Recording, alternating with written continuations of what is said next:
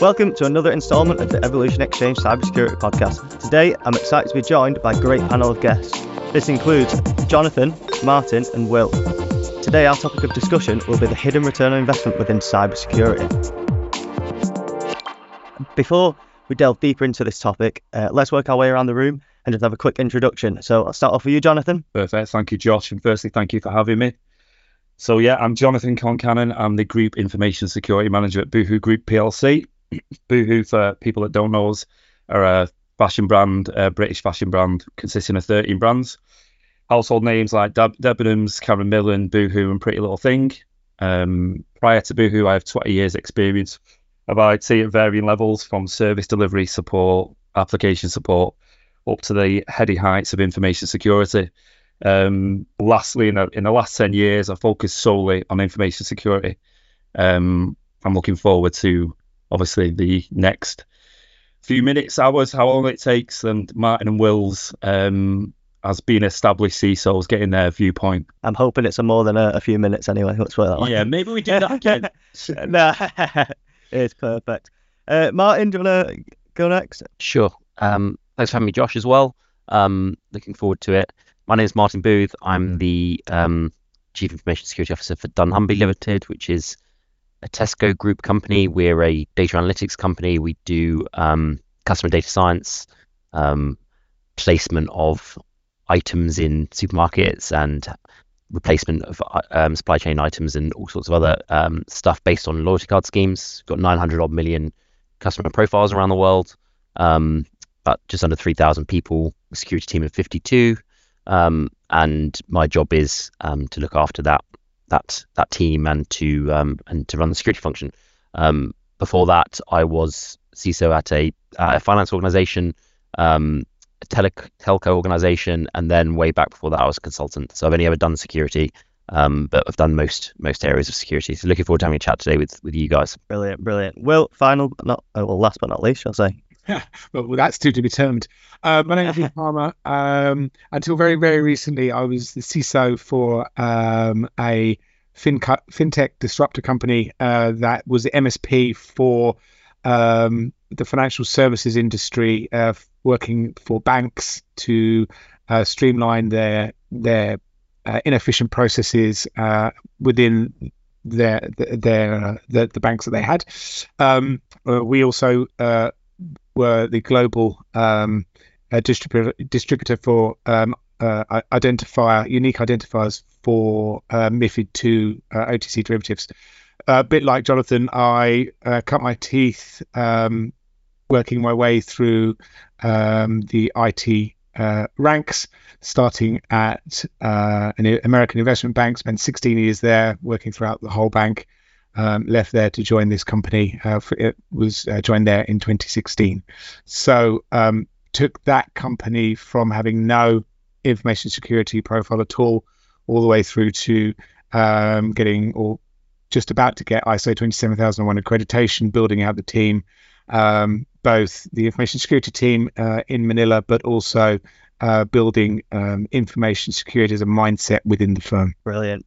Cheers, guys. So you've all prepared a question, like a subtopic around the hidden return on investment within cybersecurity. So essentially, we'll walk around the room and you'll each put forward your question, give a little context behind it, why you ask that question or statement, and it's going to be quite an easy conversation, as I know you're all very established within cybersecurity. So, Jonathon, let's start with you. Thank you, Josh. In terms of my statement, my question is the value of intangible assets when evidencing the ROI in cybersecurity. So for me, the importance of making the intangible tangible, the how and the why on that, really. Making sure we can put a value to, like I say, the intangible is really important in my view. So yeah, looking forward to getting some feedback on that. So, Martyn, Will, feel free. Yeah, so it's your question is very similar to my one, and it is something that, coming from a small owner-operated firm where they want to maximize profits and minimize costs, but dealing with people who come from the financial services sector, so metrics is king.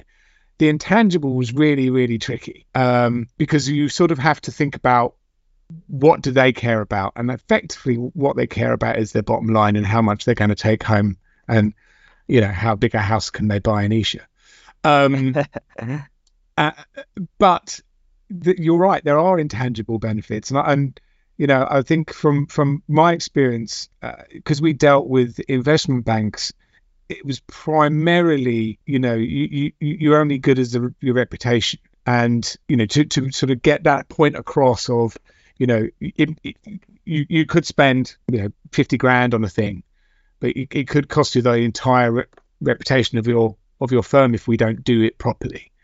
And you had to do that in a way where you're not going to scare the bejesus out of them, but that they got the point, right? But again, putting the metrics around that, if you just said, well, it's going to close your firm, they're just looking and go, well, you're being ridiculous now. That's the skill, that's the trick, the sort of freakonomics of it, if you like, to say, what is it that you really care about, and how can I demonstrate that in pretty graphs and succinct points where it's not reams and reams, a one-pager of PowerPoint, where I can show you that what we do is of benefit, and within these areas. And I think from the, I think I had a quick think about your question, and we've got reputation. Obviously, you're only as good as your reputation. If you get hacked and you lose a lot of your client data, then that's very difficult to come back from. If you can demonstrate that your cyber security is of a standard where people trust it, so if you can get accreditations and those sorts of things, trust is very important. That you can protect your IP and show how you can protect your IP. And that you can protect your brand, but then that sort of comes back to reputation. But and also that you've got your staff on board, and that you do have information security as a mindset. And if you can demonstrate that with, I don't know, your training awareness metrics or something, that gives a really good picture. If you can bundle all that up and demonstrate that to the board, it'd be very hard for them to come out and say, yeah, but what are you really doing? I don't know. That's just my thoughts on it. Yeah, Jonathon, obviously feel free to reply, sort of thing. It is quite an open conversation, like I said. Yeah, it's exactly that. I think there's definitely things you can do to evidence that back, and there's whether that's the data you've got internally or even data that's out there in terms of, if you just look at data breaches, for instance, and the average of how much they cost globally. You can offset that regarding controls, etc. There's reports out there that can support that. But yeah, it's a really good take from Will. I'm interested to see what Martyn's take is on it. Yeah, let's go, Martyn. If you're I guess it's probably tangential, as a lot of stuff I say often is. I think the problem with intangible assets, I suppose, from my perspective, is how to quantify the value that you get from them, right? So I think it's very easy to sell to your board and to your executive committee that obviously reputation is important, but I think there's two problems with that. How do you quantify the level of risk? So most people use impact versus likelihood. That's a relatively inelegant scale, and it's very difficult to provide much quantification behind it. So why did you choose 4.5 rather than 5, for instance? No one knows. Apart from the chart didn't look quite right. Is most of the responses that I get, or to bring it in line with, normalize it with the other risks that we're looking at, which are outside of kind of the scope of cyber. So I think that's one problem.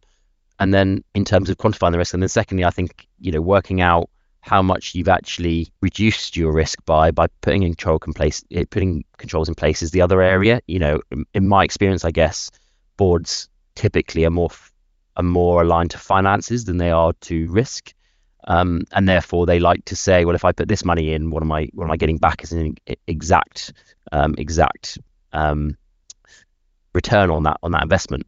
And I think that it's really difficult to do that with these kind of things. So it's difficult to say, well, if you pay 200 grand now, then the likelihood of us having a 20 million pound breach is reduced. But how much was it in the first place, and how much have you reduced it by is almost impossible to quantify.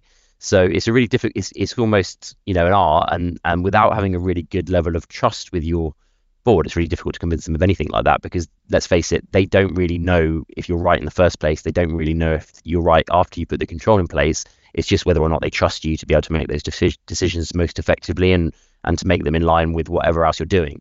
So it's difficult. I mean, I suppose the only suggestion I can say in terms of making it easier is by getting that quantification better. So I think we're on the journey with a lot of other organizations where we start to look at quantification frameworks, so things like FAIR, so we can get a better understanding and underpinning of, well, why have we decided that's that much of an impact to the business versus that, and then homogenizing those risks so that we're looking at them in the same lens, and then saying, okay, well, this one is up here, so we need to spend that amount in order to mitigate it, and that seems reasonable. That is the only way I think of kind of translating it into accounting speak for me, and I can't tell you if it works or not because we haven't finished there yet. At the moment, we're still in the we're very much still in the camp of this seems like a good idea based on all the risks we're looking at. This is the one I would probably focus on, and this is where I'd like to spend my money, which I think is where most people are. Changing that into, look, based on all of our risk, this is the one that's biggest to the organization across all of our kind of controls and environments, and looking at all of our vulnerabilities. And this is how much I want to put into that, and that is proportional to where we're committing other controls, which I think is where the finance side of the boards want to get to. So yeah, I guess that's my kind of answer, but I don't think the quantification frameworks are anywhere near mature enough to really get there just yet. No, and the issue that you've got is if you start the FAIR Institute metrics are really, really good if you're into measuring risk and you're talking to people who are interested in looking at risk, right? Because the board want pretty colours, and they want red, amber, green, and they want to know how that is going to translate into pounds. But then it only takes one person on that board who, potentially has a first in mathematics from Oxford to turn around and go, yeah, but what does that really mean? And you're sat there just going, well, it's amber. It must mean something. But you're quite right. But I guess that was my point really, is, because I think the quantification piece is for me, I need to know that I'm making the right decisions. I think I am, because I've got a lot of experience, and anecdotally it looks right. But actually, it would be great if we could say demonstrably, yes, that was the right decision and it was proportionally the right spend. So I think for me, it's about that. I think, translating that into board pack is still going to be red, amber, green. But when somebody says, well, what does that actually mean? We can then show them some actual stuff underneath it, which says, well, actually, we have done this properly. It isn't just a finger in the air estimate, which at the moment, largely, it probably is. So. Well, if you can make it defensible, and repeatable, and you're using the same thing over and over again for all of your risks, I think that's a good standing. If you can demonstrate that and stand behind it, it would take somebody who probably knows more than you do to argue against it. But I also think Jonathon's, response of, well, let's have a look outside of our firm. Let's have a look at at Gartner. Let's have a look at the NCSC. Let's have a look at some other sectors outside of where we operate, and look at the metrics there, and look at similar sized firms, and use our network of CISOs and information security analysts to bolster our opinion. And if you can point them to, like Jonathon said, to recent hacks and Gartner reports and things like that, that then helps bolster these intangible benefits, because how else are you going to do it? It's hard to get it through their minds. You can't just say, because I think it's a good idea. That doesn't work. Yeah, and that's exactly the conundrum with it, isn't it? And there is data to support these things. The average cost of a data breach is going up year on year. Oh God! And the number of data breaches are going up exponentially, right? Yeah, Now we've got AI, which is a whole different conversation. Absolutely, but not one for this session. No. It's the total cost versus total benefit, and it's. I think Martyn made a really good point regarding risk quantification, which intrinsically linked to it, but is the way that we're viewing risk now with the 5x5 likelihood and impact is that flawed in its design? Yeah, for sure it is, but the maths involved in doing it properly will evolve into a team of people who it's just their job to do that.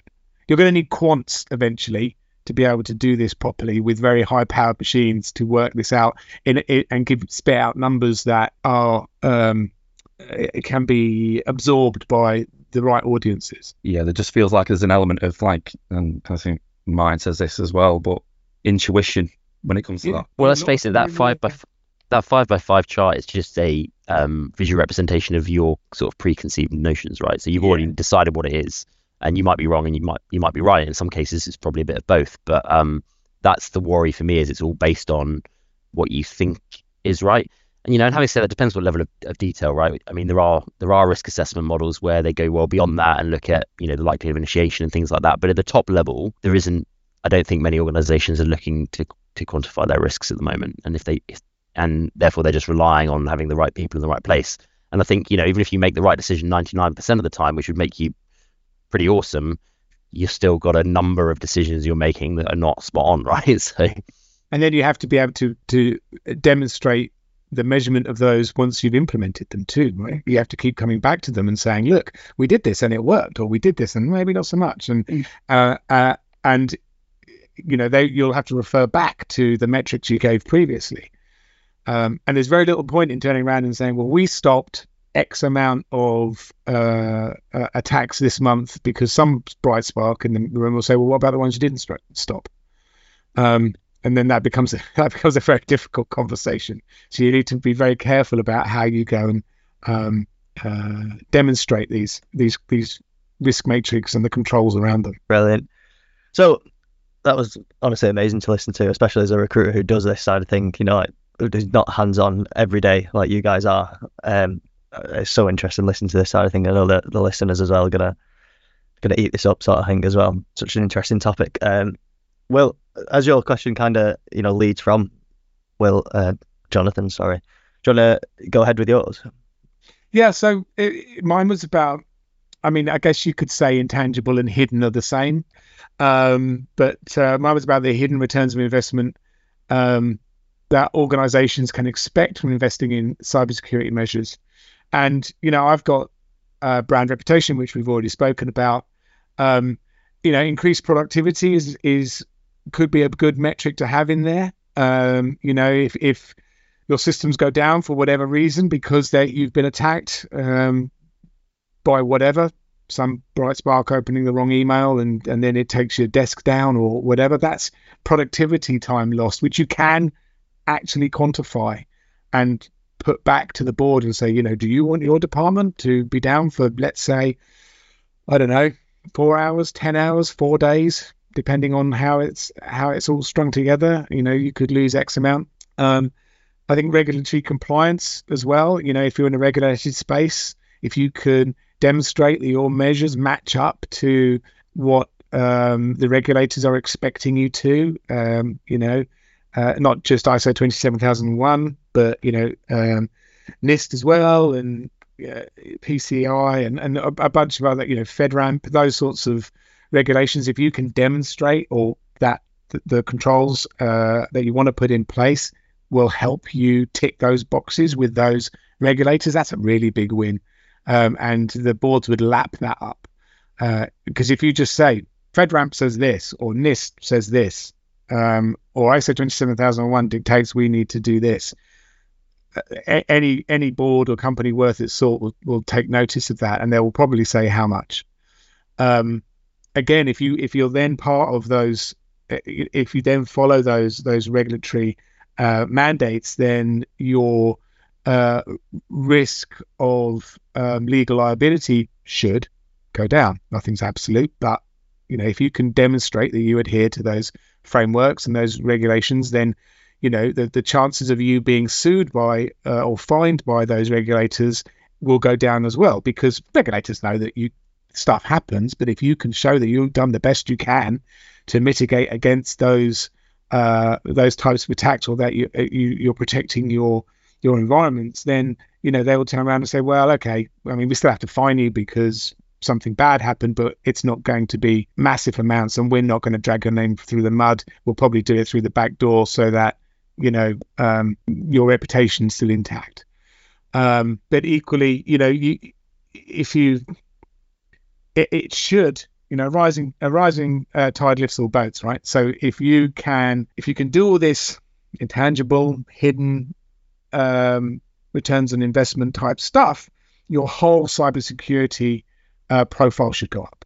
And that, if you can demonstrate that, again, I think Martyn is probably best placed to say how you could demonstrate that. But in my view, if you can show that your whole maturity model or maturity level has gone up because of these hidden return on investment items that you've put in place, I think that's a really good story all around.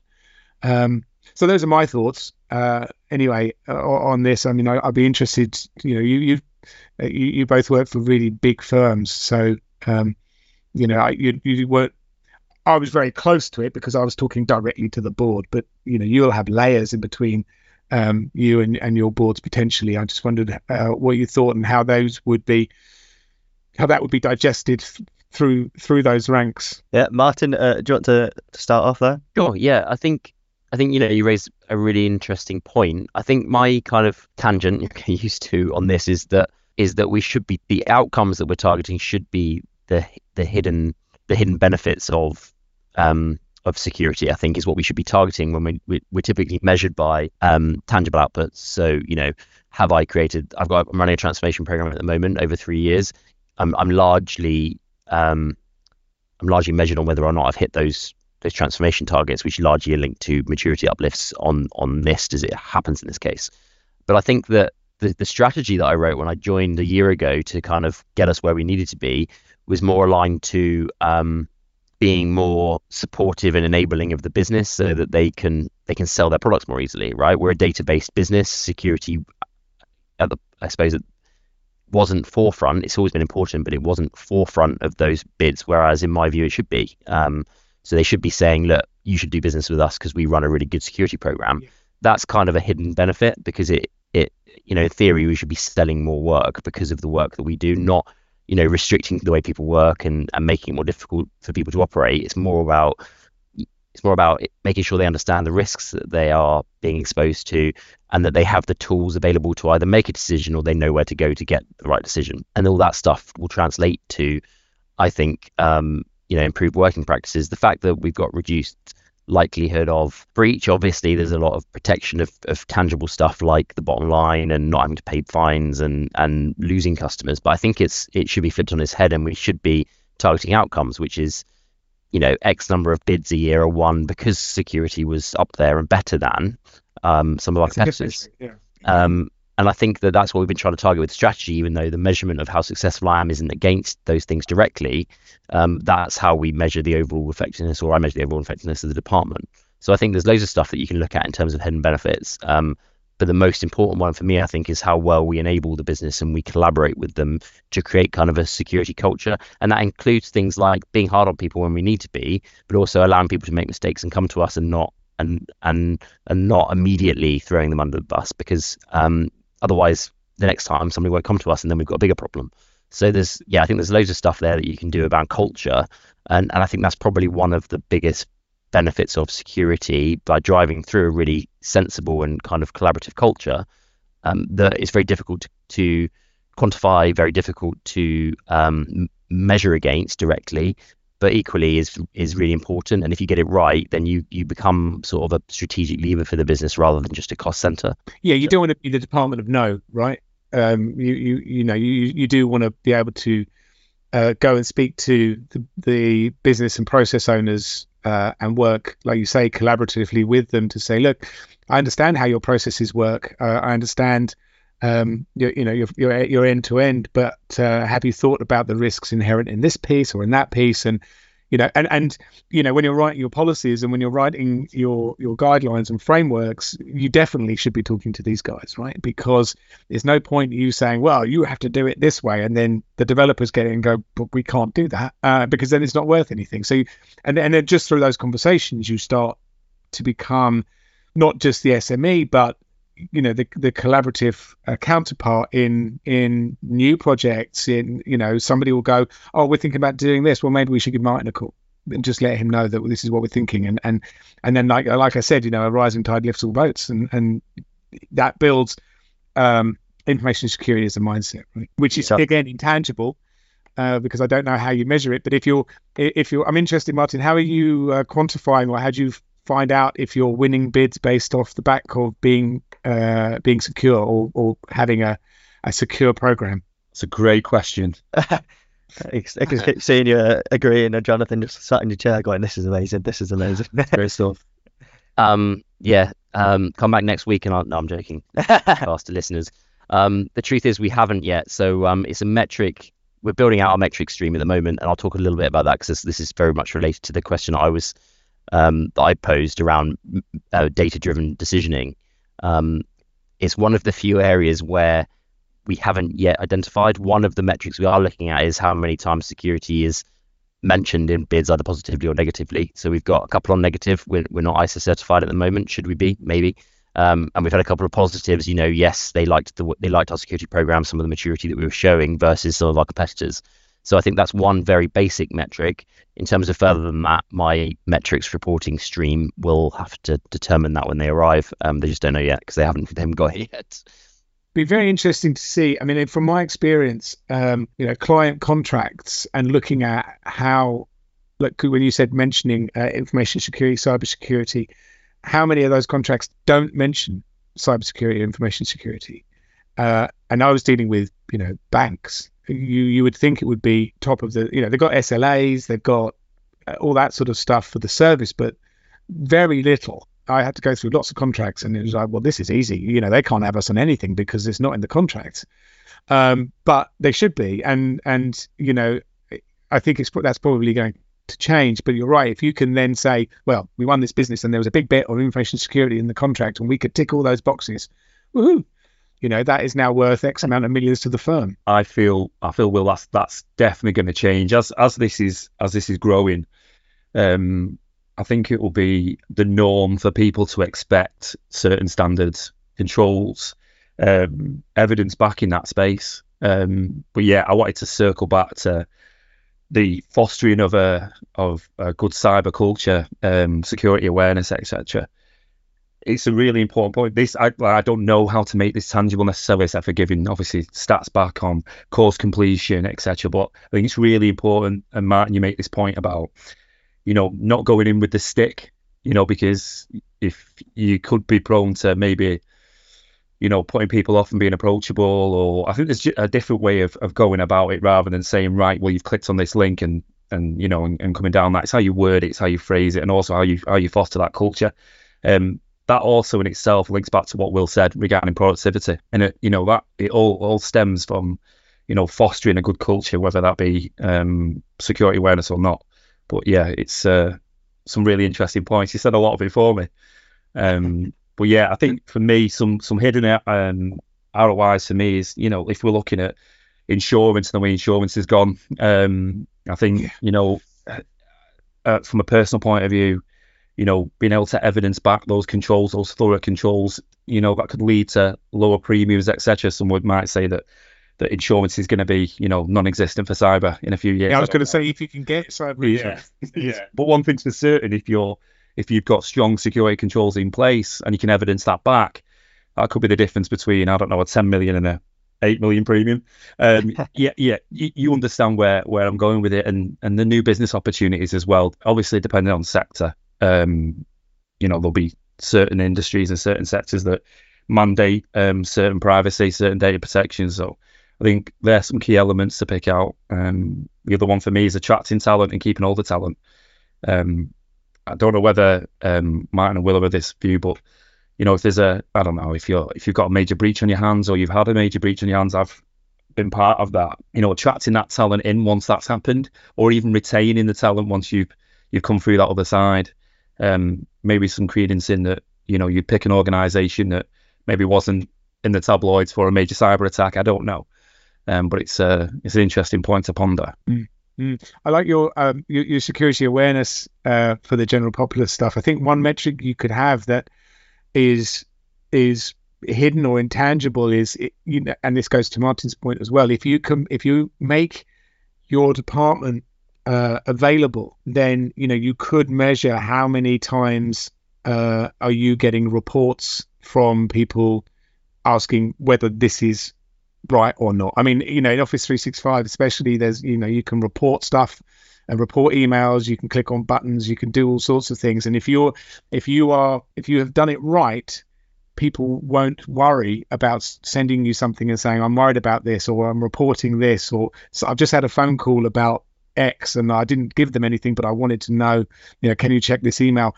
And I think, that is really important, because A, that's bringing your department to the forefront of everyone's mind. But equally, it means that they're thinking about security as well.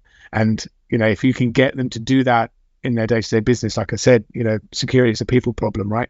Then I think that's a really good metric to have. You could say every month we've had X amount of people reporting issues, potential issues that they've found. Out of those, we found that, X percentage was nefarious, and we managed to, us as a firm, not just this office of the CISO, but us as a firm worked to protect the firm by, not letting these things come to rise. Yeah, absolutely. Sorry, Josh. No, I was just going to, obviously I don't have too much of these conversations, but I have actually got a question that I would like to ask there. We've got a Protecting People podcast coming up soon that I'm hosting, like protecting people from people, essentially, an insider threat. Just quickly, can you just touch on how would you create that culture within, businesses? Because if you're just working within your cybersecurity team and heading up that team, how would you then extend that to the larger scale of the business, whether that be at Boohoo, whether it be, someone who's picking items maybe out of a warehouse, or if it's a bank, whether it be a bank teller sort of thing. Yeah, that was quite American, that one tip, but yeah. Yeah, I think it's subjective. So working at Boohoo for the last 10 months, you can make it relatable. I think it's important as well. I don't necessarily like the word champions, but having those across the business, stakeholders, we've got a governance level of, steering groups, working parties. I know this isn't revolutionary at all, but, fostering that, and also looking at the demographic of your organization. So we've done plenty around that to tailor it for our needs, should we say. So the organization relate to that in terms of whether that be a buyer, merchandise, or those kind of things. But you can make it relatable to the organization you're working in. I think that's really important. You need to know the context of your organization and the people that you're dealing with. But like I say, going back to Martyn's point, you need to make that a safe environment for people. Yeah, I think we've tried to expand on that a little bit. I think you're right. And what we've tried to do is, the champions word is banned, and I suspect you feel the same about it. I don't like the word champion. So we have different roles in the business for different people. So we have data guardians in some of our businesses. We've got security. We have some security champions. We've got some risk analysts that we have that sit within the business. But leveraging those programs across different disciplines has been quite important. And the way we've done that is by providing they volunteer into the program. We provide a structured training path for them as recompense, I suppose. So they give up some of their time with the agreement of their managers. We provide training, they provide the part. And the other thing we've had some benefit in is by tweaking the awareness program to make it focused on kind of home and family life. Good password hygiene and looking for phishing emails. Yes, it's important for work, but actually I think people find it more compelling when they realize that some of the tips that they get can help their families to avoid those risks as well. And even expanding some of the tooling like password vaults, etc., for their families to use, so that they can fully immerse in it, and then that provides them with better kind of hygiene at work. So there's a couple of ways that we've seen some benefits, because before that there was kind of patchy engagement, I would say, about awareness, and we've tried to reel that up by really driving it home for them. We used to do something really, really schlocky into Hacktober, where we'd send out emails around just detailing just one thing, as you say, password hygiene or phishing emails, those sorts of things. Just send those out by emails. But one thing that I used to do that we used to get quite good feedback on was do A, lunch and learns, and B, if there were any all hands meetings, I would ask for 5-10 minutes just to say, look, we're here. This is what we do. This is how you interact with us. I had a SharePoint site which you could go to and it have all the information that you needed. It had a little ticketing thing in there if you wanted to log any tickets. It also had our email, and to do a little bit of a sales pitch to the rest of the firm to say, look, we are here. We're not just at the end of an email. We're not these faceless people. This is what we do. We're here to help you. If you have any questions, come and see us. We're very friendly.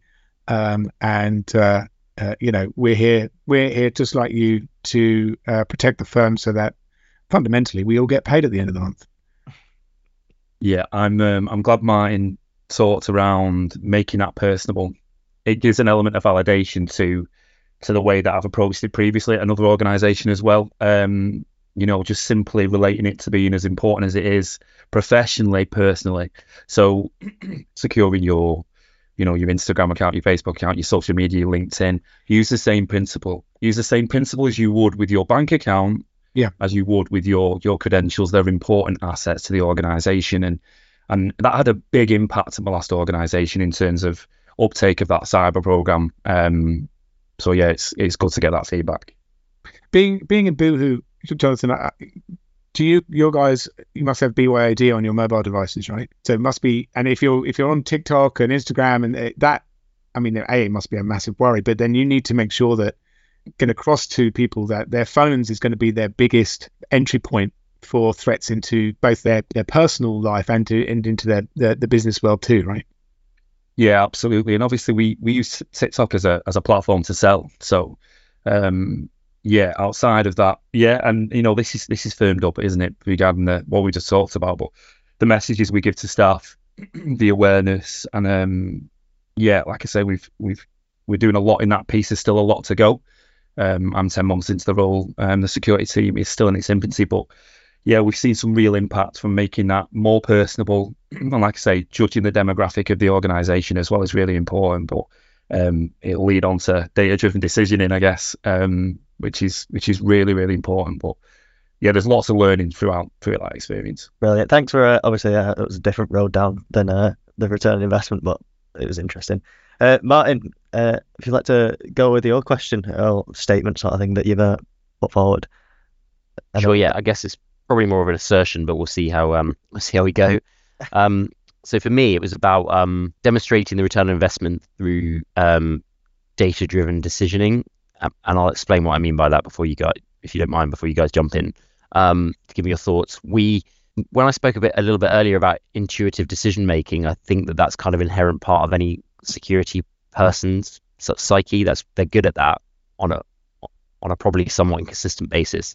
And applying that kind of regularly and in the right way across a full organization is very, very difficult to do. And one ways of trying to tackle that, I quite like data personally, and I have worked, this is my second database business I've worked for, so it kind of makes sense, has been to use the data that we have from the myriad of security systems that we have and draw that into a kind of centralized reporting system like a Power BI or a Click or one of those other kind of management information systems. And then use that as a vehicle to engage back with the business. So my last organization, and we're working on this now here, but in my last organization, when I left, we had Click we used, which again is a management information system, not unlike Power BI. And it had 5 million data points across, our risk management platform, our SOCs, our vulnerability systems, all of those things. And it was tracking all of those data points through for us. We can then use those to present them in different ways, and we used it for different effect. We would highlight issues when things were getting older than they should have done and were going to be flagged to the next risk committee. We would create divisional comparisons and then assign them to the divisional owners so they could see where they were against their peers, which created some kind of competition. And then we'd allow drill down so that once they could see where they were divisionally, they would drill down and see business units. Okay, how is that business unit comparing to that business unit? Are we more exposed risk levels? And for me, that's how, to the board, once we're past the kind of, right, we've reduced the likelihood and impact as we spoke about earlier, that's how we've started to demonstrate the journey by which we are creating value for the business, which is how we're reducing risk over time, because all of those metrics largely report to some kind of reduction in risk level. And if things are going in the right way, and we explain this on the graphs, if the trajectory is going the right way and there's usually a target level and we're getting towards that target level, it's a good thing. If it's moving away, it's a bad thing. You need to do something about it. And that's kind of where we settled. And those 5 million data points largely translated into 5 or 6 pages of KPIs, KRIs that would have been set up to incentivize the business to make decisions that would help us to reduce risk. And if we're moving in the right way, then the business as a whole is reducing risk in the areas that we feel are key controls. So for me, demonstrating return on investment, at least at the operational level, which can then be abstracted into something for the board, and that usually varied. But at least at the operational level, we can demonstrate that by trending risk reductions and control maturity uplift in all of the areas that we have, and we can normally do that in a semi-automated way, and usually on kind of up to an hourly basis, so that we can really see what's going on within the business. So that's kind of my assertion, really, and I'm sure you guys can tell me whether or not you think it's valid or whether or not you think it's possible. But we had a lot of success in my last business with creating that competition, getting buy-in, because people, as you say, Will, earlier, the execs were then looking at charts and going, okay, I can see that we're moving. I don't necessarily understand the exact components that make it up, but I can see we're moving in the wrong direction, and therefore we need to do something about it. And then ask me, what do we do about it? And I say, well, we can do this and we can do that. That'll go quicker. This will go slower. This is more expensive. That's cheaper. And then we come to an agreement on where we're going, and then we can track how much that's improving things once we've made the decision. Brilliant. Jonathon, have you got anything to add to that almost? Yeah, I'm not sure that I could do it justice as Martyn did, but I think fundamentally that is great. By the way, you need good quality data, don't you? Fundamentally, to be able to drive these decisions. And I'd be interested, was there an exercise regarding making sure that data wasn't incomplete? It would, the integrity of the data was there prior to getting. It was painful. Point. We found some APIs that were giving up dodgy data as well. So yeah, we had some quality issues. Yeah, and it's that piece in terms of tying this back to the return of investment, in terms of key risk indicators and the KPIs. Would you literally be evidencing the return of investment of, I don't know, a specific control or a set of controls in that data? What did that look like? Yeah, and I think it depends, right? Because return on investment can mean a number of things. In a lot of our cases, it was how quickly are you going to reduce the risk to an acceptable level? What is that acceptable level? So what's the target? And if we increased or reduced the cost, how much would that impact that estimated trajectory? So if we were going to put in half the money, would it take twice the time? Or if we put in double the money, would it take half the time? And then I suppose it's always about where that balance point is, and that's always a risk-based decision. So and I can't get those estimations always very accurate, but we can draw a line in the sand and say, do you want to go quicker or do you want to go slower, or is this the level of investment that you guys are comfortable with? Excellent. I'm going to hand over to Will to see what. Will, what are your thoughts on that? It's interesting, isn't it? Because it's not opinion, it's counting. So it's hard to argue against. I'm just thinking about if I had to do this sort of now, and I had, how many did you say? 8 million data points or something? 5 million, yeah. 5 million data points. And all that data coming from different areas, being of different values, variables, all sorts. Yep. How you manage the variance of, well, this might be a little thing, this might be a really big thing, but it's come through as a number. How do we manage that? I mean, the amount of effort and work to rationalize all that. Now, I guess you're in a database company, so that's your bread and butter, right? But that's quite a big deal. And then to be able to put it into a digestible format, I think from my experience anyway, having 5 to 8 pages of data, I just wouldn't get the board to look at it. So that is for me where I would probably come unstuck, is to try and figure out what the top 5 items were and talk about those, whilst managing that amount of data and getting it into a format where it all matches. Yeah, I should qualify the 5 million. It was the premise was we should get as much data as we can into the platform, so that if we need to ask questions, the data is available. So we were only processing and drawing insights from a tiny fraction of that. Right. But when somebody on the board went through the board pack, which is about 16 pages long, I said, and the CEO did go through every one, would pick one, ask me the most detailed of questions. Yeah, of course.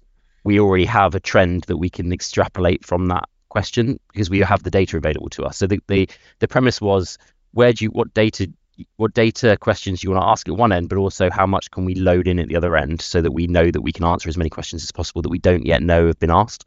And it'd be great for creating things like heat maps and that sort of stuff, right? So you can and those big word graph things where you have the big words for the amount of items and they go down to smaller things, trying to zhuzh it up a bit. Yeah, I mean, if you can get your hands on that data and you have the skills in house to be able to extrapolate it and interpret it in a way that is manageable, I think that's really, really important, because it's inarguable. As long as you say that you can put your hand in your heart and say the data sources are producing good data, because only takes one smart aleck in the room to go, well, actually, we've looked at it and the data's wrong, and then you're out the window. Oh, gone, yeah. And we did have those issues initially, and we started, a process by which we didn't release new data sets until we were confident that we could kick the tires sufficiently. But it's a learning curve, and I think those mistakes, as long as they weren't catastrophic, the business was comfortable that we were largely within 15% of kind of the right answer, that it still was useful information, even if we had a few outliers that we hadn't quite ironed out the process. And I think if you're turning around and saying, look, do you want opinion or fact? They'll say we want fact, right? But it takes a while to work through the bugs and the data to make sure it's consistent. You're never going to get that right in the first round. And it makes the decisions, because I've always, as part of the transformation program, I've always told the board, I've said, your choices about how we run transformation work, maturity uplift is, there's usually 3 variables, and that is doing it well, doing it cheaply, and doing it quickly. And you can have any 2 of those. Yes. And you choose which ones those are. But it makes that decision with the data underneath it much more easy for them to understand what that means, which is, do you want to, and the well one's the one that I don't compromise on, so it's quickly or cheaply is their options, and they can decide that based on the risk and how much the burn down is going to come. So it's a really useful vehicle to say, look, how quickly do you want this to go away? Also, I would say for those security leaders listening, that it takes some of the burden off of our shoulders, because it's a decision that they're making, not just we're making. And it goes to our governance committees, right, to say we have a steerco here with senior leaders, and I put these questions in front of them, not just because it's useful to have their input, it is, but it's also because it shouldn't just be one person that's owning the accountability for those decisions. It should be a group of people making it on behalf of the business. And equally, if you go back to, those business owners and process owners, and you get them on board, and you've already had those conversations, it makes it much easier at the board level, because you're not going to have somebody coming up from behind and going, we don't agree. It's already been communicated. Exactly, yeah. It's already been agreed. It's just rubber stamping it at the board, as long as everybody agrees that that's okay, and you can the numbers back up the decisions, and the right people in the room are saying, yeah, no, we've seen it already, and we agree, and we agree with the costs, or we agree that we want it done quickly, and the risks, that we understand the risks that are inherent in those decisions. So my time to shine now with my question. You've all been technical and great. So obviously, the businesses that you guys are in, fintech, banks, retail, and are driven around customers. So how can investments within cybersecurity help companies build trust with their customers, essentially? And what role does trust play when we're looking at return on investment of cybersecurity? Jonathon, if you want to start, feel free. Yeah, so it's interesting when it comes to trust. I think this is also industry specific as well. It's hard to gauge that in terms of how much. Let's use an example of a data breach for an online fashion retailer, how that's going to affect customers returning, conversion rates, those kind of things. I think you can definitely quantify the damage done by a data breach. The data's out there, but in terms of customer loyalty, trust, I don't know, it'd be interesting to see what the impact of the TOTO breach was, in terms of their customer base. So it's a really interesting topic. I don't have any data or analytics to back that up, if I'm honest. Maybe something that Martyn could chip into or will. But yeah, for me, it's fundamental. Obviously, I work in security. Reputationally, customer trust is something that's paramount. And there's things you can do. You can survey your customers. You can create focus groups. You can get feedback. But quantifying the real impact of a major data breach, I'd say this is very much, like I say, industry specific. Is a tough one, I'd say. But yeah, interested to get what Will and Martyn's feedback is on that. Yeah, Martyn, if you want to, have a pop at that. Yeah, I think it's an interesting point. You start off with Jonathon. I think for me, probably not dissimilar to you, it's about, I mean, it's no different from trust for people or relationships, is it? It's very difficult to build and very easy to throw away. And so for me, it's about not having breaches, but being prepared as possible to reduce the impact of a breach with good incident response procedures, if and when they do happen, and to minimize the impact. So for me, it's really as simple as that. That's how we demonstrate value to the business by that trust building. And I think it links back into all of the points that everyone's made around how businesses survive, where the importance of those businesses are, why security are here in the first place. But also, I would say the slight deviation from that, and where I think the evolution for the security leadership is that it isn't, at the moment, it's on my shoulders if we have a breach. Every organization I've worked for, I think the cultural shift in me, if there was a metric around it, would to how successful it had been, would be that the accountability is split across the business, right? This isn't just me. I'm here to advise. We set up policies and procedures to protect the business. If somebody does something stupid, that is on them. It's not on necessarily somebody in my team that made a bad call. But we're not quite there yet. If there's a security breach at the moment, it's the security team's responsibility. I think for a database business, that's wrong and needs to change. And in order to create that trust, everyone in the business needs to know that they have a small part to play in that. And that if they behave properly, then the whole business is much less likely to erode the trust of their customers. Brilliant. Will, any thoughts? Yeah, it's slightly different because our clients were predominantly banking institutions. So we didn't have the millions of customers that Boohoo have or whatever. So we could interact with these guys one-on-one, and the communication, it was the key for us, right? We would have regular calls with these clients. We would every year we'd have to fill out all their questionnaires. But what Martyn was talking about, having a security incident response plan and training and running through those plans, both desktop and then simulated, if you like, within a business, so that that starts to instill the security is everyone's responsibility mindset in saying, well, look, I'm going to ring you, Mr. Manager and director of your firm, and let you know that somebody did this, and they have been trained. We can show that they've gone through all the security awareness training and they still did this. We're fixing it. I'll give you a call every hour to let you know how it's going on. But I've got in the devs teams. I've pulled in all the right people. We're working through the plan. But you do need to understand that no amount of us having all these protections and controls in place can replace stupid, and that's.